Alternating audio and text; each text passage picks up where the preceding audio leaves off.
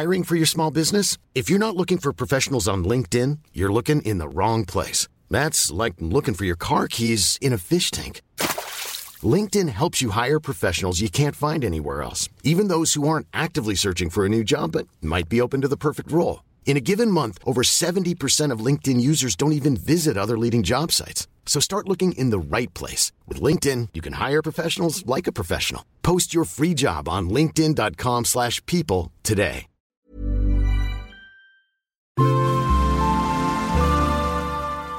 Asennemedia.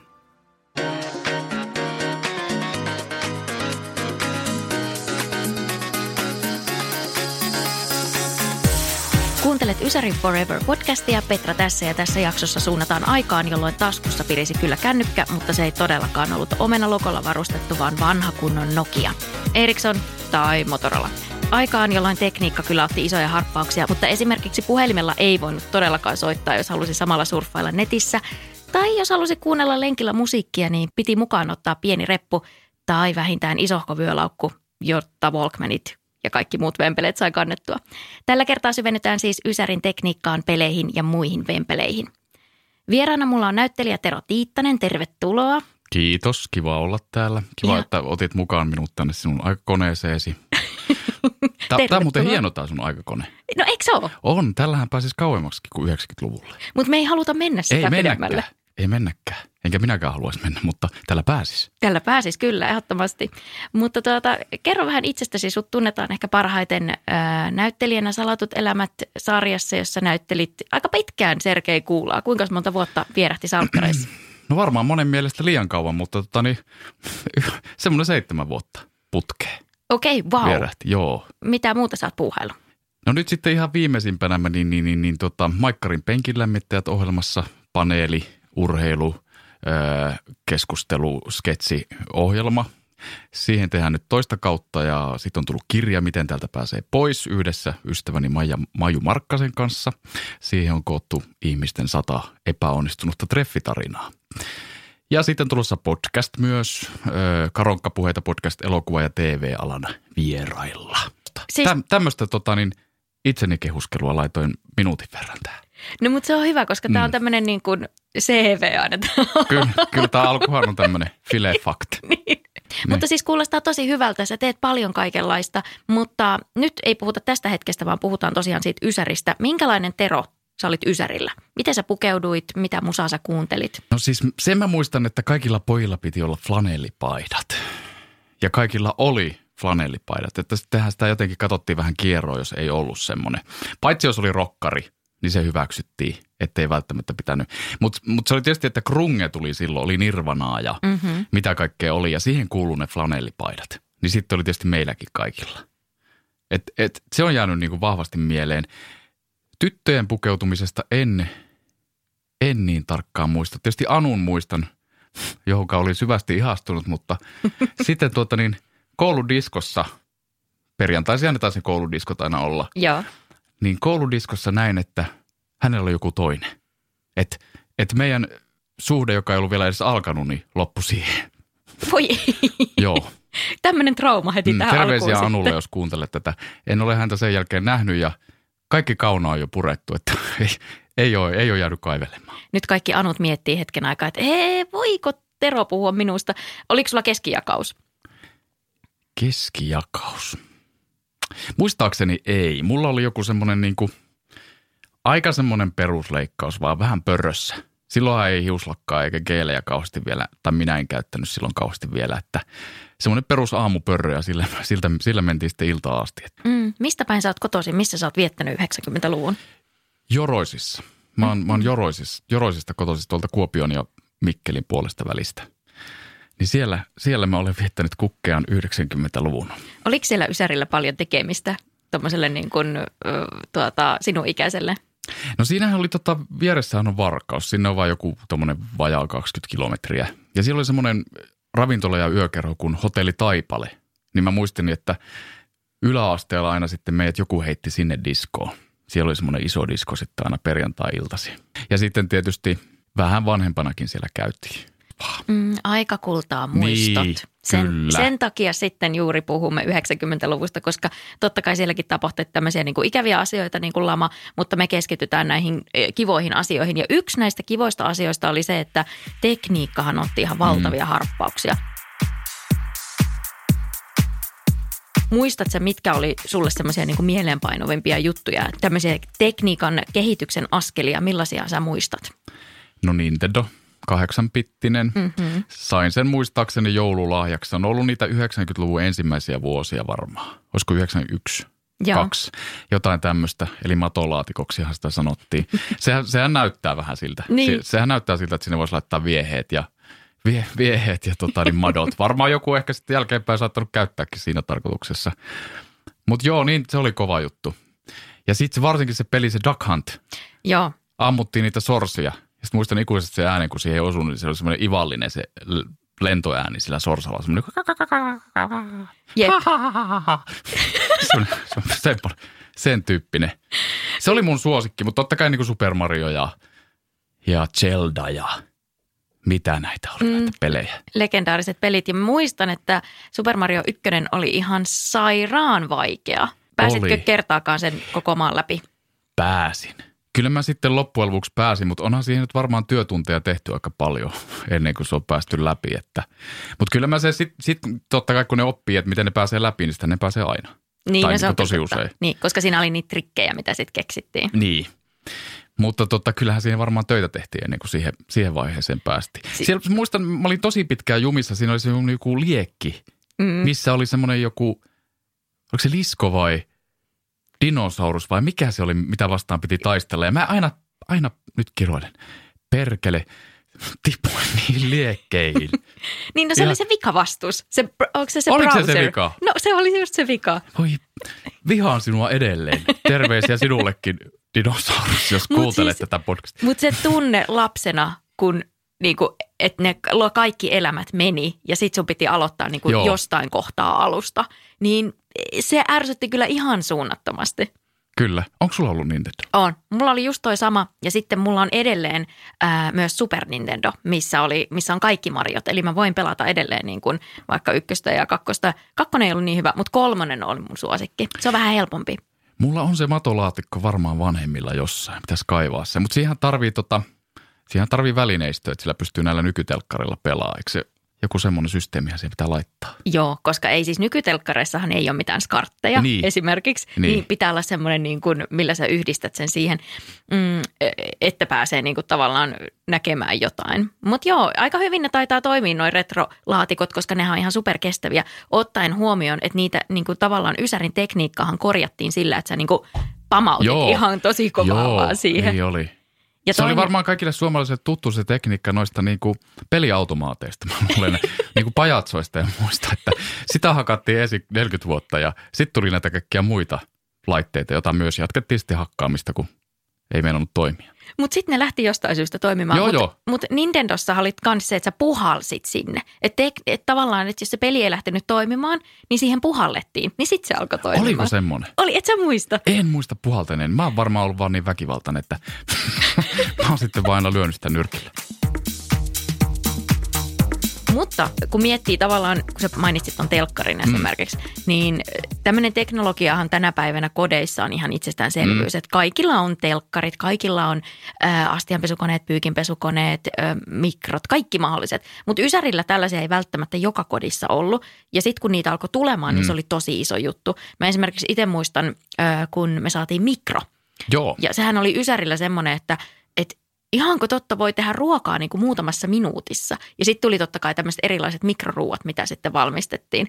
Mutta mikro oli niin kuin meidän perheessä semmoinen mullistava tekijä, että se mullisti sen ajankäytön plus sen, että mitä me syötiin. Että aikaisemmin oli hyvää kotiruokaa ja ruokaympyrä kunnossa, niin sitten tulikin tällaiset tosi nopeasti valmistuvat pizzat ja hampurilaiset. Joo, mikroruokiahan totta kai aluksi oli vähän. Niin siellähän ihan ensimmäiseksi oli nämä läppäpizzat. Ei ollut mitään muuta kuin niitä läppäpitsoja. Ei ole pitkä aika, kun mä varmaan niin kuin vuosikymmeniä ensimmäistä kertaa ostin semmoisen ja söin. Ei se ihan vedä vertoa näille nykyisille, vaikka siinä oli tietysti semmoinen nostalginen aromi, mutta joo, ei silloin ollut. Meilläkin muistaakseni niin Se on varmaan ollut Ysäriäkin, kun on tullut ensimmäinen mikro. Et me ei oltu mitenkään niinku semmoisia keihäänkärkkiä tuossa tekniikassa. Muistan, että niinku kavereilla oli monesti aikaisemmin mikro ja sitten oli tietysti videonauhuri ennen meitä. Mä muistan, oliko sitten kavereilla puhelinkin, kännykkä, pikkusen ennen kuin mulla. Totta kai niihin piti päästä sitten mukaan, mutta... Sitten jos kavereilla oli, niin sitten saattoi mennä sinne kaverilla ihmettelemään sitä, että oho, näillä on tämmöinen mikro tai sitten joku muu vastaava tämmöinen niinku tekninen vempele, mitä sitten käytiin ihmettelemässä. No esimerkiksi tietokone, mutta puhutaan tietokoneesta ja netistä ihan kohta. Muistatko mikrosta, kun peloteltiin, että siinä edessä ei saa seisoa? Muistan. Ja muistatko, kun ei saanut laittaa semmoisia lautasia sinne, jossa on sitä kultaa? Totta. Ja se oli kans just, että niinku mikron edessä ei saa seisoa. Varmaan sitä säteilyä sitten pelättiin tai niin, kyllä. jotain tämmöistä. Ei Tsernobylistä nyt niin kauan siinä vaiheessa ei ollut, että... Meillä oli kaikilla pieni Tsernobyl siellä kotona. Niin, kyllä. No on varmaan edelleenkin, mutta en tiedä, onko Ysärin mikrot sitten oikeasti ollut sellaisia, jotka säteilee. Mutta siis mähän testasin sitä, että miltä se sitten, mitä siinä tapahtuu, kun laittaa semmoisen lautasen, missä on sitä kultaa. Niin siis se oli kyllä lapsille semmoinen shokki, kun siellähän tuli siis semmoiset niinku siniset säteet. Tuliko? Joo. Jaa, eli siis se oli ihan totta. Siis se saattoi pahimmassa tapauksessa oikeasti niinku pamauttaa sen mikron. Että se on ihan tosi juttu. En tiedä, saako nykypäivänä laittaa, mutta en tiedä, onko ihmisillä kauheasti tämmöisiä kullattuja lautasia. Mutta Ysärillä niitä oli tosi paljon. Niin se on ihan oikeasti, niin kuin se meinasi pamahtaa se mikroaaltouuni. Eli tämä on ihan totta. No ehkä se sitten on ollut se mikro edessä seisominenkin ihan faktaa. Ihan varmasti. Mutta sitten toisaalta hassua, että sitten sä voit syödä sen ruuan, mikä se on totta, tunget sen sisuksiisi ja ensin olet väistellyt sitä mikron valoa. Joo, todellakin. Niin. Oliko teillä lankapuhelin? No totta kai. No muistatko vielä sitä kotipuhelinnumeroa ulkoa? En kyllä muista. Siis mä yritin tässä yksi päivä muistella, koska siis jossain vaiheessa mä vielä muistin sen. Mutta sitten ei enää mitään käsitystä. Siinä taisi olla 6 numeroa, mutta sitten nyt ei enää mitään muistikuvia. Oli se jännää aikaa, kun eihän sitä niinku... Sitä mentiin soittaa vaan ovikelloa, että onko se kotona, jos se ei vastannut lankapuhelimeen. Niin. Sitä vaan testattiin onnea, että onkohan se kotona. Kyllä, ja sitten piti olla aika kärsivällinen, koska sitten jos joku ei vaikka vastannut ja soittanut sulle heti takaisin, niin sä et oikein mitään voinut tehdä, jos se vaikka asui vähän kauempana, että ei just tolleen voinut mennä niin kuin soittaa ovikelloa. Kyllä. Tai jos vaikka joku perheenjäsen oli puhelimessa ja sun olisi pitänyt päästä puhelimeen, niin sitten vaan piti odottaa. Nyt sä tavallaan vaan tiedät paljon niin kuin toisen ihmisen elämästä, että missä se menee tai mitä se tekee. Tai jos ei 20 minuuttiin vastaa WhatsApp-viestiin, niin sehän on jo kriisi. Niin, se on jo poliisipartio soitettu siinä vaiheessa. On se soitettava. No onhan se ihan hullu, koska miettii vaikka Ysärin lapsia, että se saatettiin olla pihalla se koko päivä, vaikka iltamyöhään asti. Vanhemmilla ei välttämättä ollut mitään käsitystä, että missä ne lapset hilluu, koska ei ollut mitään puhelimia, että sä olisit voinut soittaa ja kysellä. Okei, kaveri vanhemmille pystyi soittamaan, mutta ei niin kuin sille lapselle. Niin olihan se siinä mielessä niin kuin huomattavasti vapaampaa ja siinä mielessä ihanampaa, kun ei ollut tämmöistä niin kuin luuria, mitä nyt kannetaan koko ajan mukana. Ja ihmiset ei varmaan ollut niin huolestuneitakaan, kun ei tavallaan voinut olla niin huolestunut, kun ei saanut heti yhteyttä, niin ei saanut. Niin, just näin. Niin. I'm Sandra, and I'm just the professional your small business was looking for. But you didn't hire me because you didn't use LinkedIn Jobs. LinkedIn has professionals you can't find anywhere else, including those who aren't actively looking for a new job, but might be open to the perfect role, like me. In a given month, over 70% of LinkedIn users don't visit other leading job sites. So if you're not looking on LinkedIn, you'll miss out on great candidates like Sandra. Start hiring professionals like a professional. Post your free job on linkedin.com/people today. Hey, it's Ryan Reynolds, and I'm here with Keith, co-star of my upcoming film, If, only in theaters May 17th. Do you want to tell people the big news?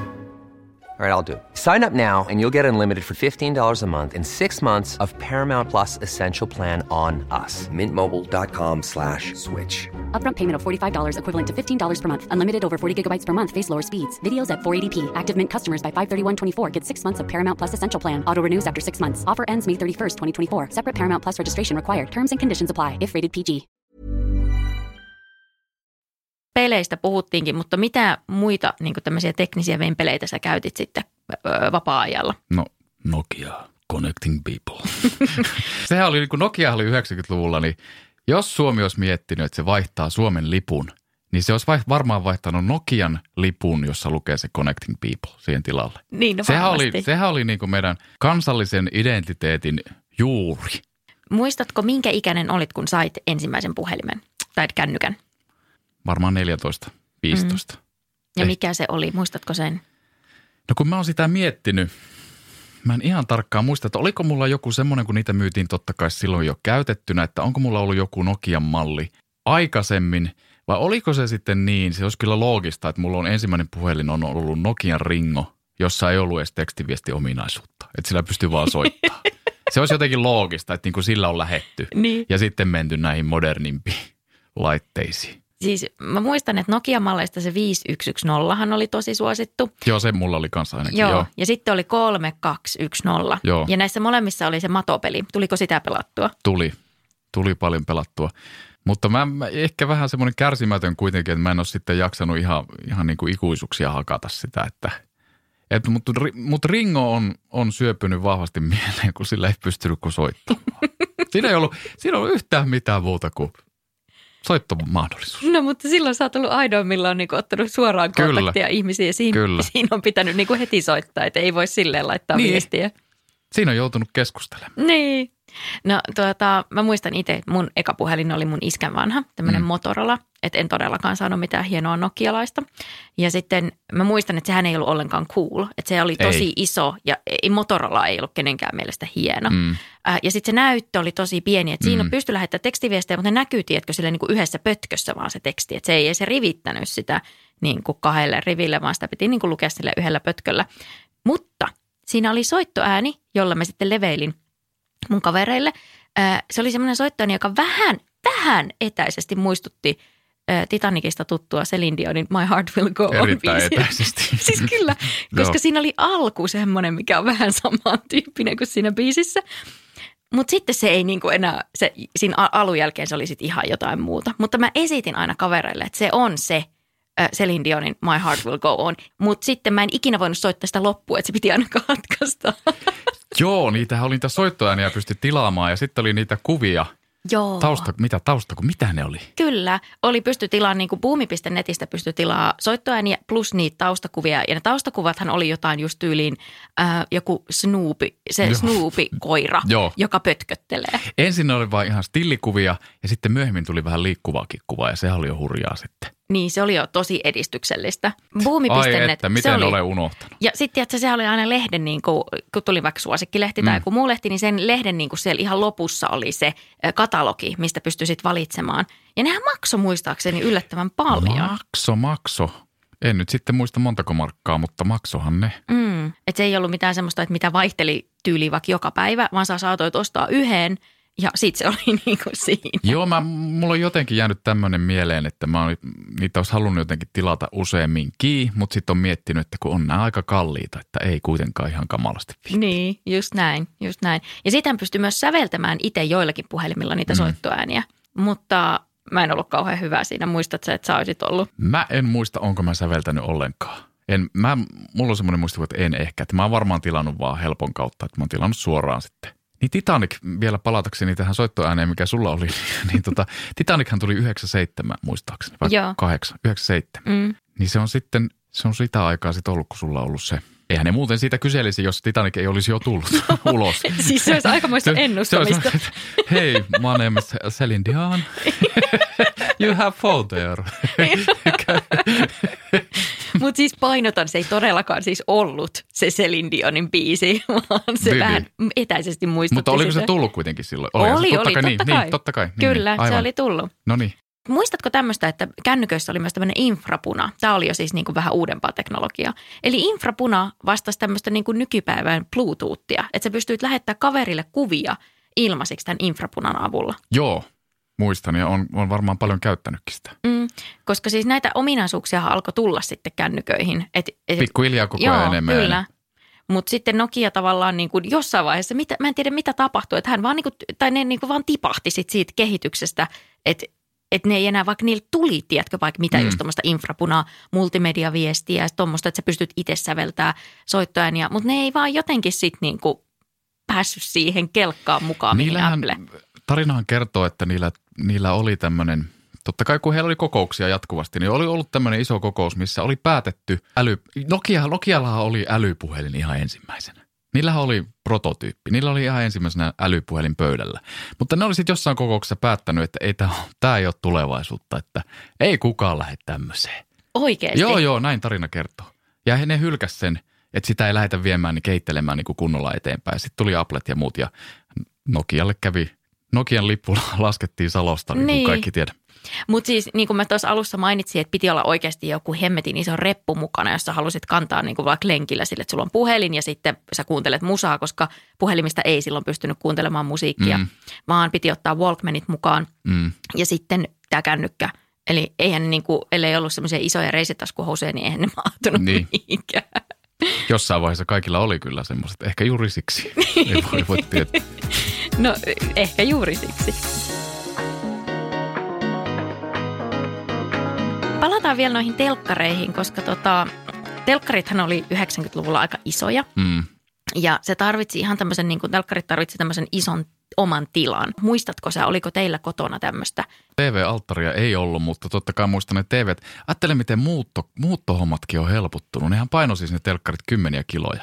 Varmaan 30-40 kiloa semmoinen laatikko. Niin miten muuttohommatkin on helpottunut. Meillä oli jo semmoinen mieletön laatikko jossain vaiheessa. Ja ei ollut mitään kaukosäätimiä siihen aikaan, että sit piti käydä niinku painamassa sieltä telkkarin luolta. Hyötyliikuntaa sen verran. Niin, mutta sitten myös TV-ohjelmat ei ollut mikään itsestäänselvyys, koska ei telkkarista tullut 24/7 ohjelmaa, vaan piti oikeasti niinku katsoa silleen TV-oppasta, että okei, no tänään tulee tähän asti ja sitten sit taisi tulla lumisadetta. Nyt en tarkkaan muista, esimerkiksi milloin 4 tuli.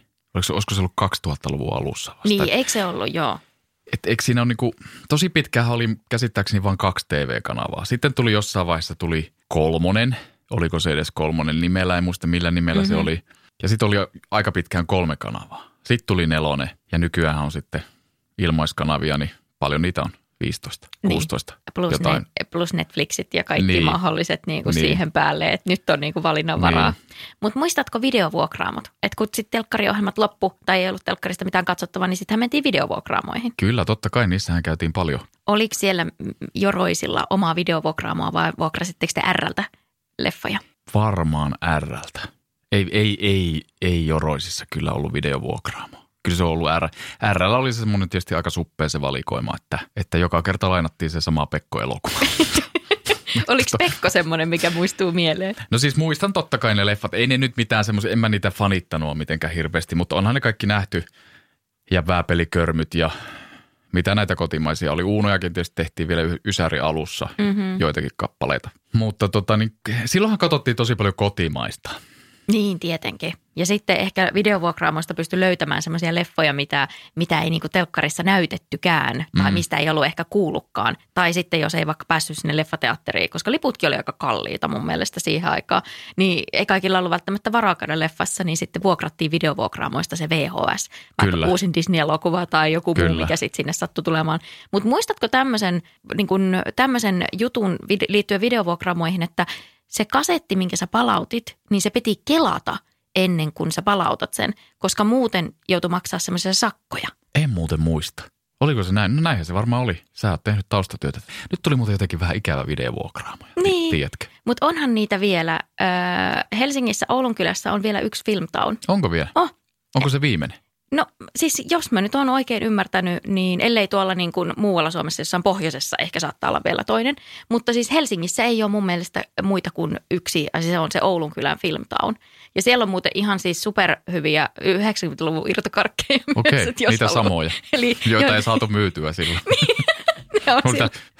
Suklaat ovat sulaneet jo 28 kertaa. Joo, tai ne on vaan vähän kovia, mutta saat puoleen hintaa, kun maksat sen sakkomaksun, kun et kelannut sitä alkuun. Just näin. Kelannut alkuun DVDtä. Mutta jos siis haluaa palata aikakoneella tällaiseen videovuokraamon aikaan, niin sieltä sitten ainakin löytyy. Muistellaan sitten sitä aikaa, kun internet tuli ja tuli tietokoneet. Oliko teillä kotona tietokonetta? Meillä ei koskaan ollut. Että mä oon sitten itse hankkinut sen jossain vaiheessa, mutta meillä ei sitä hankittu. Ja en muista, että olisi ollut mitenkään katkerakaan siitä, että meillä ei sitä ollut. Koulussa sitten tietysti, kouluun niitä alkoi tulla ja eihän siellä paljon tietenkään sielläkään ollut sisältöä silloin alussa vielä. Mutta NHL, teksti-TV, 235. Se oli sun paikka. Se on ollut aivan hirveän kauan, koska mä muistan, että me katsottiin tai tsekattiin aina aamuisin, kun mentiin kouluun. Tsekattiin koneelta, oliko Teemu Selänne tehnyt maaleja. Ja olihan se aika usein niitä tehnyt. Ja siis toi teksti-TV oli myös semmoinen, että sehän ei ollut kaikissa telkkareissa. Että se piti olla aika niin kuin moderni ja semmoinen telkkari, missä on kaukosäädin. Niin mä muistan, että me mentiin mun kaverin luo katsomaan teksti-TVtä. Mä aloin nyt miettimään sitä, että miksi takia me on katsottu tietokoneelta teksti-TVtä. Vai oliko se sitten joku NHL-sivu? Ei, mutta siis kyllähän nyt sä oot varmaan katsonut telkkarista sen teksti-TVn sivun, koska sä muistit sen. Joo, 235 edelleen. Mutta sen pystyi katsomaan mun mielestä myös tietokoneelta. Eli oli tämmöinen niin kuin teksti-TV-nettisivu. No niin. Sinnehän me on menty. Koska mä hämärästi muistan myös, että me läheteltiin sitä kautta niin kuin viestejä sinne teksti-TVlle. Että siellä oli tämmöinen chattipalsta. Joo, chatit, että.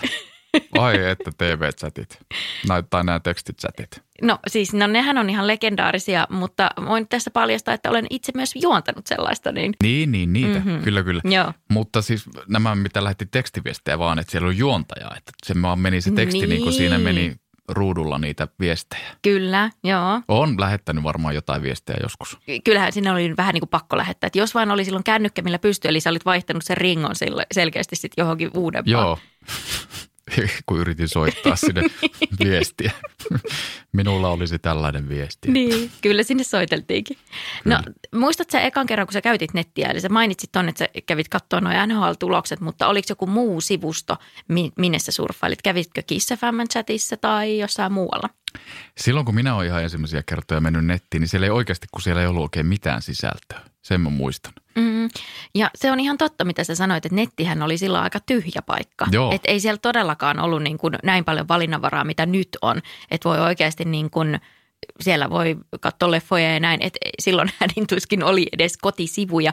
Paitsi 90-luvulla olihan semmoinen villitys, että joka ikinen teki omat kotisivut.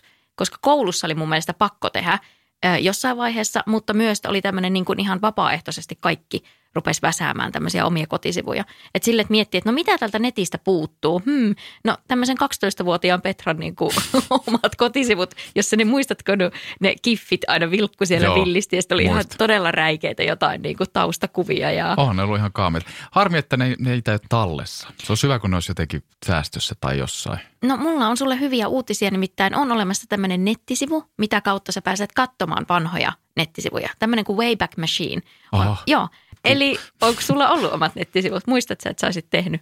Kyllä me koulussa jotain tehtiin, mutta mä en muista, että onko ne jotenkin tallennettu jonnekin. No, täytyy käydä sieltä katsoa, mitä sä sanoit, että en tiedä, jos vaikka löytyy. Ja itse asiassa nehän ei ollut, silloinhan ei käytetty sanaa nettisivu, vaan ne oli nimenomaan kotisivut. Niin. Että jokaiselle tehtiin ne kotisivut. ATK:ta. Ja koulussa oli ATK-tunteja, jolloin tätä opeteltiin. Kyllä. Että sehän lähti siitä, että ATK:ssa opeteltiin ihan alkuun, että miten sä luot vaikka Word-tiedoston ja miten sen saa poistettua. Kyllä. Että siitä on tämä lähtenyt, tämä niinku teknologia. Että siinä mielessä ihan huimaa vauhtiahan tässä ollaan menty eteenpäin. Muistatko sitten tämmöistä, kun 2000-luku eli millennium lähestyi? Ja maailmanloppu. Maailmanloppu, niin ihmiset pelkäs ja pelättiin yleisesti maailmassa, että kaikki tämmöinen teknologia ja varsinkin tietokoneet sekoaa. Muistatko tällaista pelkoa, oliko teidän perheessä? Muistan. Ei meidän perheessä, kun meillä ei ollut tietokonetta. Ai niin, teillä ei ollut. Sitä pelkoa ei meillä ollut, mutta totta kai se yleinen pelko tarttuu. Ja sitten aloin tässä sitten miettiä samalla, että aina meillä on kyllä ihmiset pelätty jotain. Mutta se on sitä, että pelätään sitä uutta, kun ei tiedetä sitä mitään.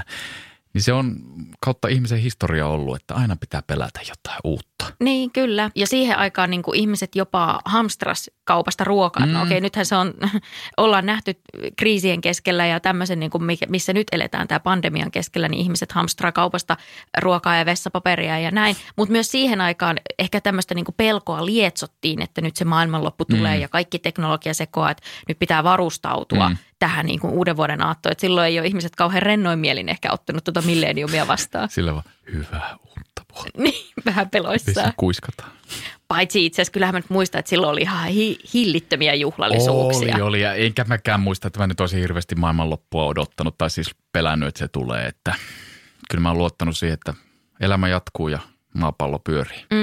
Mutta silloin oli tämä niin kuin Y2K oli se ongelman nimi, mitä silloin niin kuin tietokoneiden suhteen pelättiin. Että ne pelkäsi, että se ei tunnista sitä 00, kun kaikki oli Niin oli, joo. Joo, se oli tavallaan se niin kuin pahin pelko. Mutta onneksi mitään tuommoista ei tapahtunut. Ei tapahtunut. Ja nyt me ollaan niin hyvin päästy tähän. Nythän meillä on ollut hyviä vuosia tässä ihmiskunnalla. Kyllä, sanotaan, tämä on kyllä. edellinen ja Mutta siis edelleen jatkuu. Netti ainakin pelittää. Netti pelittää. Se on tärkeää. Se on tärkeää, sanotaanko näin, Niin. koska on ollut aika olla ihmisillä kotona. Niin, just näin.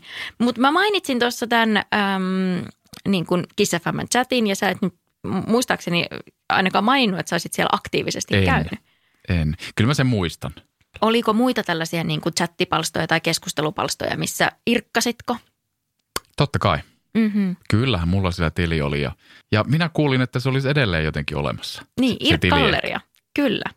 Eli muistatko omaa Kaltsu-nimimerkkiä, että millä nimellä sut sieltä löytäisi? En muista enää ja varmaan ihan hyvä niin. Mä voin ehkä selvittää tätä. Katsotaan miten käy, mutta ootas Tero, mulla soi nyt puhelin. Okei. No terve Petra, Jari Aanto täällä soittelee. Siis ihan uskomatonta, Jari, että soitit, koska me juuri Teron kanssa puhuttiin ja Irk-galleriasta. Sepä mukava kuulla. Ja mikä uskomaton sattuma, mutta Ysäri Forever podcastissa näin yleensä tapahtuu. Jari Aanto, olet siis Irk-gallerian yksi perustajajäsenistä ja ajatuksena siinä tosiaan oli, että se oli oman aikansa sosiaalinen media, jonne pystyi lataamaan sitten kuvia, jotta sitten Irkissä chattailleet ihmiset pystyivät näkemään toistensa kasvot, eikö niin? Joo, kyllä, koska se Irkki oli täysin tekstipohjainen, niin ihmiset kuitenkin halusi nähdä toistensa kasvot. Niin. Just näin. Ja sehän ei pelkästään niin kuin Irkin käyttäjiin sitten lopulta jäänyt. Mä kaivelin täältä, että parhaimmillaan oli noin 500 000 rekisteröityä käyttäjää ja 800 000 uniikkia vierailijaa viikossa. Eli sehän on valtava määrä porukkaa, mitä sitten lopulta Irk-galleria keräsi. Ja siis sehän oli huippusuosittu. Kaikki oli Irk-galleriassa, kaikki oli Kaltsussa. Oliko siellä paljon ylilyöntejä? Miten sä itse koet, että oliko häiriökäyttäytymistä tai kiusaamista paljon? Kyllähän sitä mahtuu, että silloin kun on 500 000 ihmistä rekisteröityneenä, niin siihen mahtuu sitten ihan kaikenlaista. Että monesti ne sitten saattoi olla jotain tämmöisiä erimielisyyksiä, että joku pari oli eronnut ja sitten halusi, ettei näy enää toisen kuvissa tai sitten selviteltiin jotain riitoja Irk-galleriassa tai jotain muuta tällaista. Joo, siinä on varmasti ollut aikamoinen homma. Erottuko Irk-galleriassa suosituimmat käyttäjät? Kyllä ne erottu, että meillä ei niinkään ollut top-käyttäjistä listaa, meillä oli kyllä suosituimmista yhteisöistä. Kyllähän sieltä muutamat julkiksetkin on sitten niin kuin lähteneet ponnahtamaan liikenteeseen aikana. Niin, Galtsu-feimejä. Vitsi, kun mä en nyt muista, tuleeko sulle jotain nimimerkkejä mieleen, että ketkä oli tämmöisiä Galtsu-feimejä? No Taukki oli yksi ja sitten vähän kyseenalaisesti feimejä oli tämä Vemmu. Mennään nykyhetkeen, koska mä luin, Kauppalehti uutisoi vähän aikaa sitten, että koronallakin on ollut nyt vaikutusta siihen, tai en tiedä, otsikko oli ainakin sellainen, että Irk-gallerian kävijämäärä on kääntynyt kasvuun. Mitä siis Galtsulle kuuluu nykyään? Mä kävin vähän katsomassa, että siellä aktiivisesti kyllä sivusto toimii ja kaikki näytti olevan niin sanotusti ennallaan, mutta kerro vähän Jari, että mitä Galtsulle kuuluu nyt? No tällä hetkellä meillä käy semmoinen 100 000 ihmistä kuukausitasolla ja ihmiset lisää edelleen kuvia ja muuta palveluun. Tietenkin edelleen on voimissaan sitten tämä uusiin ihmisiin tutustuminen, että Irk-galleria toimii tämmöisenä tutustumispalveluna. Ihana kuulla, että Kaltsu on elää ja voi hyvin ja mä todella toivon, että Kaltsu kokee semmoisen uuden tulemisen. Ihanaa. Kiitos. Hei tosi paljon, Jari. No niin, kiitos paljon. Oho, siis ihan mielettömiä storeja tuli kyllä sieltä. Että Kaltsu on edelleen voimissaan. Jännittääkö sua, Tero, kun tuolla Instagramissahan on tosiaan Irk-galleria-niminen IG-tili, jonne postataan näitä vanhoja Irk-galleria-kuvia. Tiesitkö tämmöisen olemassaolosta? No kun en tiennyt. Niin, jännittääkö sua, että joku päivä sun kuva tulee sieltä vastaan? No nyt alkoi jännittää. Muistatko yhtään, minkälaisia kuvia sulla siellä oli Irk-galleriassa? No kai sitä on jotenkin yrittänyt olla edukseen siellä, että sinne on pistänyt semmoisia niin parhaimpia kuvia itsestään. Että varmaan joku tämmöinen model-katalogi sieltä löytyy sitten kaikkia silmille räpsähtää jossain vaiheessa. Koska siis kun tsekkailee Instagramista löytyvää Irk-galleria-tiliä, niin ihmisten kuvathan on kaikkea muuta kuin model. Et siihen aikaan ei ole todellakaan mietitty, että tämä saattaisi päätyä tämä mun kuva vielä niin kuin tuhansien, ellei miljoonien ihmisten niin kuin verkkokalvoille. Et muun muassa siellä on ihmisiä vessanpöntöllä ja todella kovassa humalassa jossain laivalla ja kaikkea tuommoisia niin kuin todella aitoja kuvia, mitä ei ehkä tänä päivänä kauhean moni saattaisi sosiaalisen mediaan laittaa. Mulla on semmoinen muistikuva, että mä oon yrittänyt niin kuin, mulla ei varmaan semmoisia höpölikuvia siellä hirveästi, että mä oon yrittänyt jotenkin panostaa niihin. Että ne on jotenkin semmoisia varmaan erittäin säälittävän näköisiä poseerauskuvia, mutta että kuitenkin että ei ole semmoisia vessapönttykuvia. Mutta tuohon aikaanhan niitä muokattiinkin vähän eri tavalla. Et en tiedä, ootko sä muokannut sitten niitä sun mallikansiokuvia. Varmasti. Mutta ne muokkaus tavallaan, siinä oli vaihtoehtoja. Että sä voit laittaa sen mustavalkoiseksi tai seepiaksi. Että se oli muistaakseni niinku variantti. Näin? Kyllä. Siinä kaikki. Mutta muistatko vielä semmoisen liittyen tähän tietokoneeseen ja internettiin, että sit jos sä halusit ladata sen kuvan sinne tietokoneelle tai ladata niin kuin, en muista johonkin kansioon tai näin, mutta kuitenkin kuvien latailu ylipäätään kesti ihan sairaan kauan. Kyllä, muistan. Se on piirtynyt aivolohkoon vahvasti. Mutta siinä samalla sitten, kun odotti sen kuvan lataamista, niin pystyi vaikka tekemään ruokaa aromipesällä. Esimerkiksi hernekeittoa. Se laitettiin aromipesä ohjeisti näin, että se laitetaan illalla ja sitten aamullahan se on valmis. Mutta eikö toi olisi ihanaa? Hernekeitto. Niin, mutta eikö toi olisi 12 ihanaa? tuntia. Okei, no tänä päivänä sä saat tehtyä hernekeiton niin kuin parissa minuutissa siitä purkista.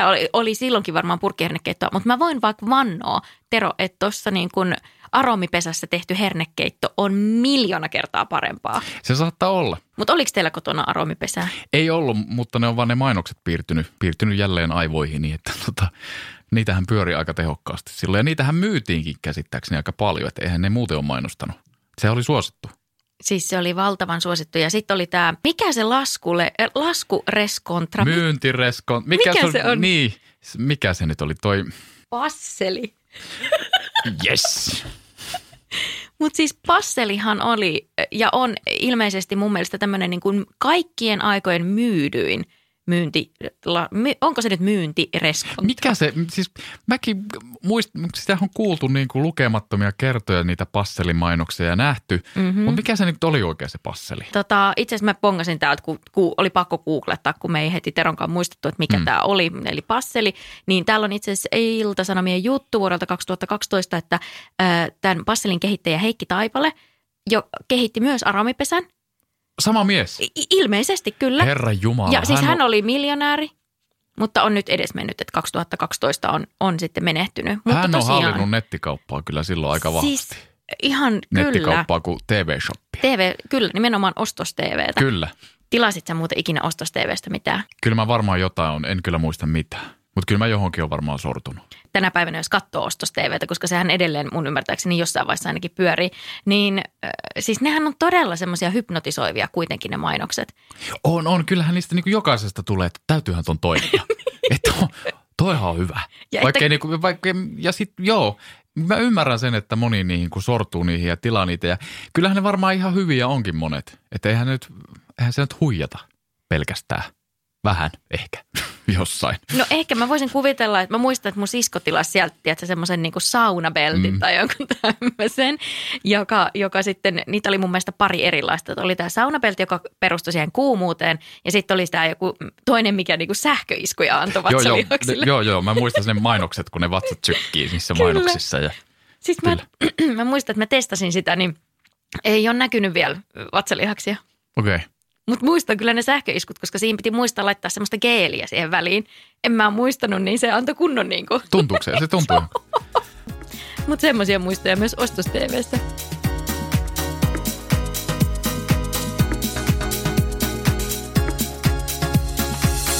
Ihanaa, Tero. Kiitos tosi paljon, kun tulit mun kanssa tähän aikakoneeseen. Oliko hauskaa 90-luvulla? Oli. Täytyykö meidän mennä nyt takaisin vuoteen 2021? No haluatko mennä tällä aikakoneella johonkin toiseen vuoteen? Mikä sulla olisi mielessä? Baywatchin kuvauksissa voitaisiin pyörähtää. Niin. No minä vuonna ne on ollut? No Ysärillähän sitä tehtiin, että jos mennään vaikka 95 Kaliforniaan, niin no mennään. Käydään siellä ensin. Käydään siellä ensin. 21 vuosikin näyttää niin synkältä, niin käydään nyt ensin auringossa. Siis todellakin, hyvä. Ja kun me voidaan tällä matkustaa.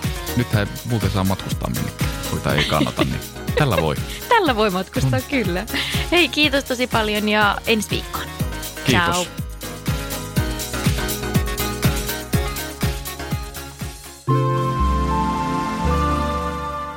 Tehty asenteella. Hey, it's Paige DeSorbo from Giggly Squad. High quality fashion without the price tag. Say hello to Quince.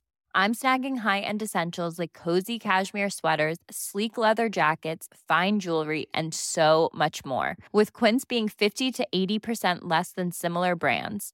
And they partner with factories that prioritize safe, ethical, and responsible manufacturing. I love that. Luxury quality within reach. Go to quince.com/style to get free shipping and 365-day returns on your next order. Quince.com/style. Imagine the softest sheets you've ever felt. Now imagine them getting even softer over time. That's what you'll feel with Boll & Branch's organic cotton sheets. In a recent customer survey, 96% replied that Boll & Branch sheets get softer with every wash. Start getting your best night's sleep in these sheets that get softer and softer for years to come. Try their sheets with a 30-night guarantee. Plus, get 15% off your first order at bollandbranch.com. Code BUTTERY. Exclusions apply. See site for details.